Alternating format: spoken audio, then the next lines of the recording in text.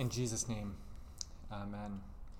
If you had a chance to read through our reading for today from Luke chapter 2, this story of Jesus as a young boy in the temple, I don't know if you felt this way about it, but I felt like this was the perfect reading for us as we enter into the new year.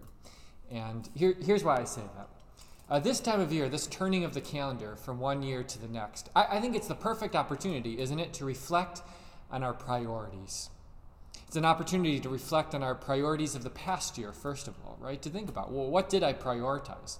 Were the things that I did prioritize worth prioritizing? And then it's also an opportunity, I think, to think about what we would like to prioritize in the coming year. And sometimes there's no change there, right? We're just recommitting ourselves to what we have prioritized in the past. That's a good place to be in. Other times it's maybe a complete 180, recognizing that we haven't prioritized the right things in our life. This year, things are a little different, though. For some of us, this craziness that we've lived through, this pandemic that we're in, it, in some strange way, has helped us to reprioritize, right? And maybe you experienced this. This pandemic helped you to prioritize things that were important to you, like family, or time spent away from the screen and in front of actual people. And even if you weren't able to do that because of our circumstances, you recognize that you wanted that to be a priority. For others of us, though, this pandemic just completely screwed up our priorities, right? We were distracted. We were pulled in so many different directions. The things that we spend our time and our energy and our worries on just were not worth it at all. And so, again, though, this time of year, this turning of the calendar affords us the opportunity to think about what would we like to prioritize in the coming year. And maybe it's just a recommitment to what we have been prioritizing, or maybe it's a whole 180. I've been thinking about my priorities a little bit. I don't do this every year, but it's a blessing when I can. And one of the things that I would like to prioritize this coming year is simplicity. I don't know about you, but I feel like our world can very quickly become very busy, very hurried. There's lots of distractions. There are lots of voices and things calling for my attention, pulling me in so many different directions, and life can be a little chaotic sometimes. And so I want to simplify, both personally, professionally, in every aspect of my life. Just simplicity is one of my priorities in the coming year. Now, I talk about priorities this sermon because, well, I think we learn in Luke's introduction that he's making to us with Jesus that we learn Jesus' priorities, don't we? We're still early on in Luke's gospel. We're still in the introduction phase. We don't know very much about Jesus, but Luke is introducing us to our Savior. And the truth is, you can learn a lot in an introduction, can't you? I mean, imagine that this were a normal New Year's Eve that we just went through. And imagine that we could have gone to a New Year's Eve party. Now, some of us have no interest in that. But imagine that we could, and imagine that we did. And imagine that you're at this New Year's Eve party, and there are people there that you didn't know, so you introduced yourself. You shook their hand, you told them your name, and then you probably spent 30 seconds, maybe a minute, sharing some things about yourself. And I think what you share in those first few seconds or minutes reveal a lot about your priorities, right? If you start talking about your family, or maybe it's your job, or maybe it's a hobby, those are probably the things that you have prioritized in your life. And the same is true with this introduction that Luke is making to us with our Savior. We don't learn a lot about Jesus, just a few verses here, just 30 seconds, a minute of time, but we learn Jesus and Mary and Joseph, their little families, priority.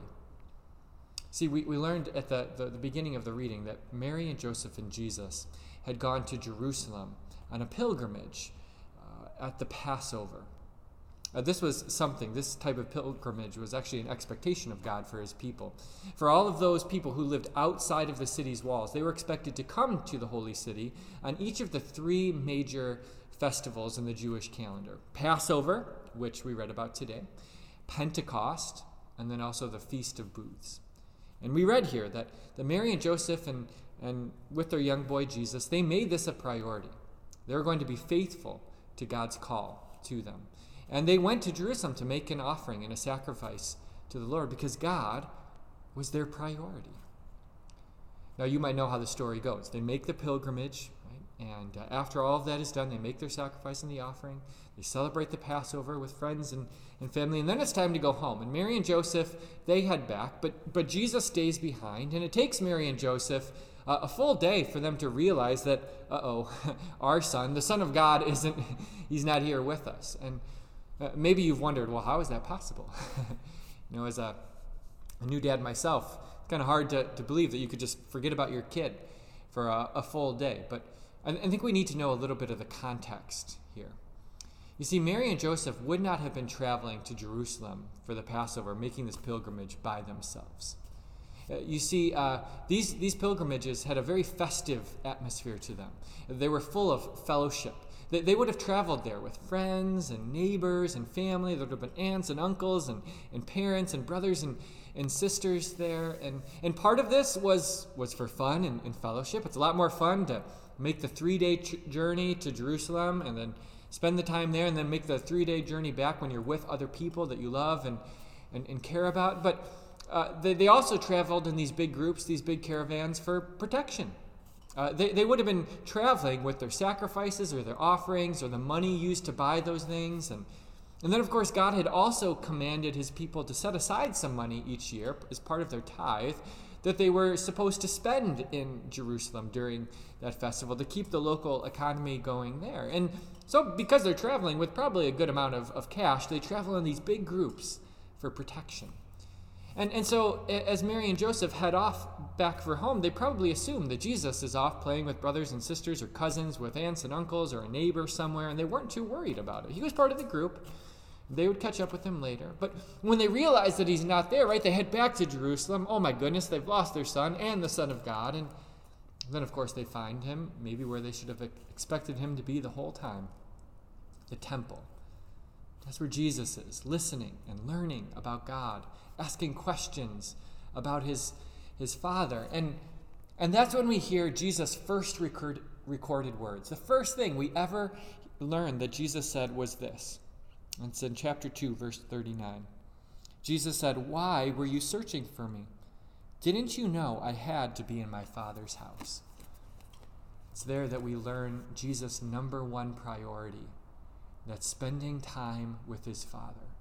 It was a priority for Mary and Joseph, right? They show that by making this pilgrimage. But Jesus seems to go above and beyond. He's exceptional in every sense of the word, and that applies to this as well. He just can't get enough of the temple and spending time with his Father there. It's his number one priority.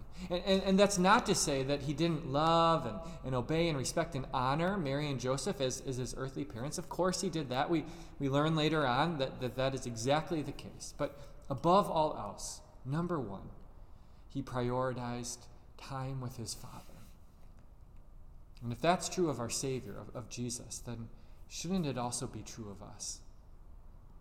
And so again, this time of year, the turning of the calendar gives us the opportunity to reflect on that, to look backwards and think, has God been my number one priority? Have I put him in that first slot in my life?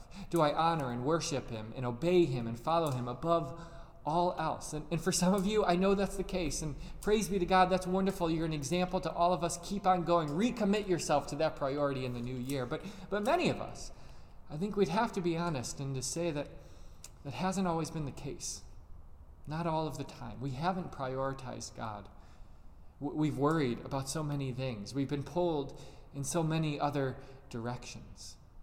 And this is now the time to recommit ourselves to making Jesus that number one priority. And to remember that Jesus is not one priority among many other priorities, right? In fact, it's interesting because we speak of priorities. Right? We prioritize many things. I prioritize my family, health. I prioritize my job, my calling. I prioritize sleep. But in the truest sense of the word, there can only be one priority. A priority is the most important thing. And that's true of Jesus.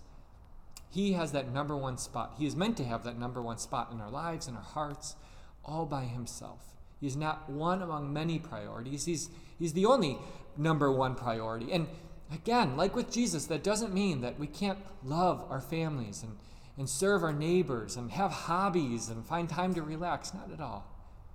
It just means that above all else, we love and serve and obey and trust in Jesus. He is our priority.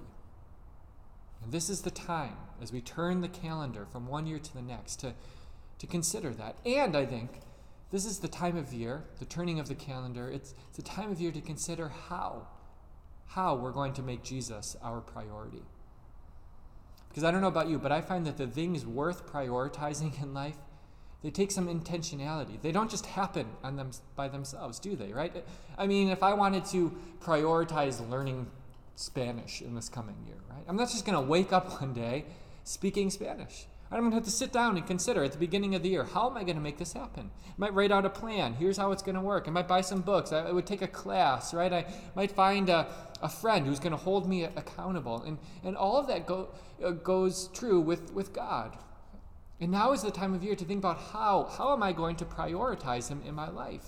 And for each of us, that might look a little different. Some of us, we're going to commit ourselves or recommit ourselves to prayer. Maybe that's fallen along the wayside. And we're going to say, I'm going to go out this afternoon. I'm going to buy a little journal so I can write out my prayers so that I can focus. Or maybe you're going to say, I'm going to pray through the Psalms this year. I'm going to let God's word bless and inform my own words and prayers to God. Or maybe you're going to say, I'm going to pray through the hymnal. I'm going to use those songs and poems of God's people to bless my prayer life, to guide it along. Others of us, maybe we need to commit ourselves to the Word of God. We've been distracted. We haven't been spending as much time learning and listening to and studying God's Word as we would like. And so we're going to make that a priority. We're going to prioritize every Wednesday evening coming to our Zoom Bible study here at Living Christ. Or maybe we're going to say, I'm going to buy a study Bible, and I'm going to read a chapter a day. Or maybe I'm going to grab a little devotional, and I'm going to read from that, because I need to spend time listening and learning about God. For others of us, maybe it's a commitment to worship, or maybe to service. We're going to find some new ways, or go back to some old ways of serving God and our neighbor.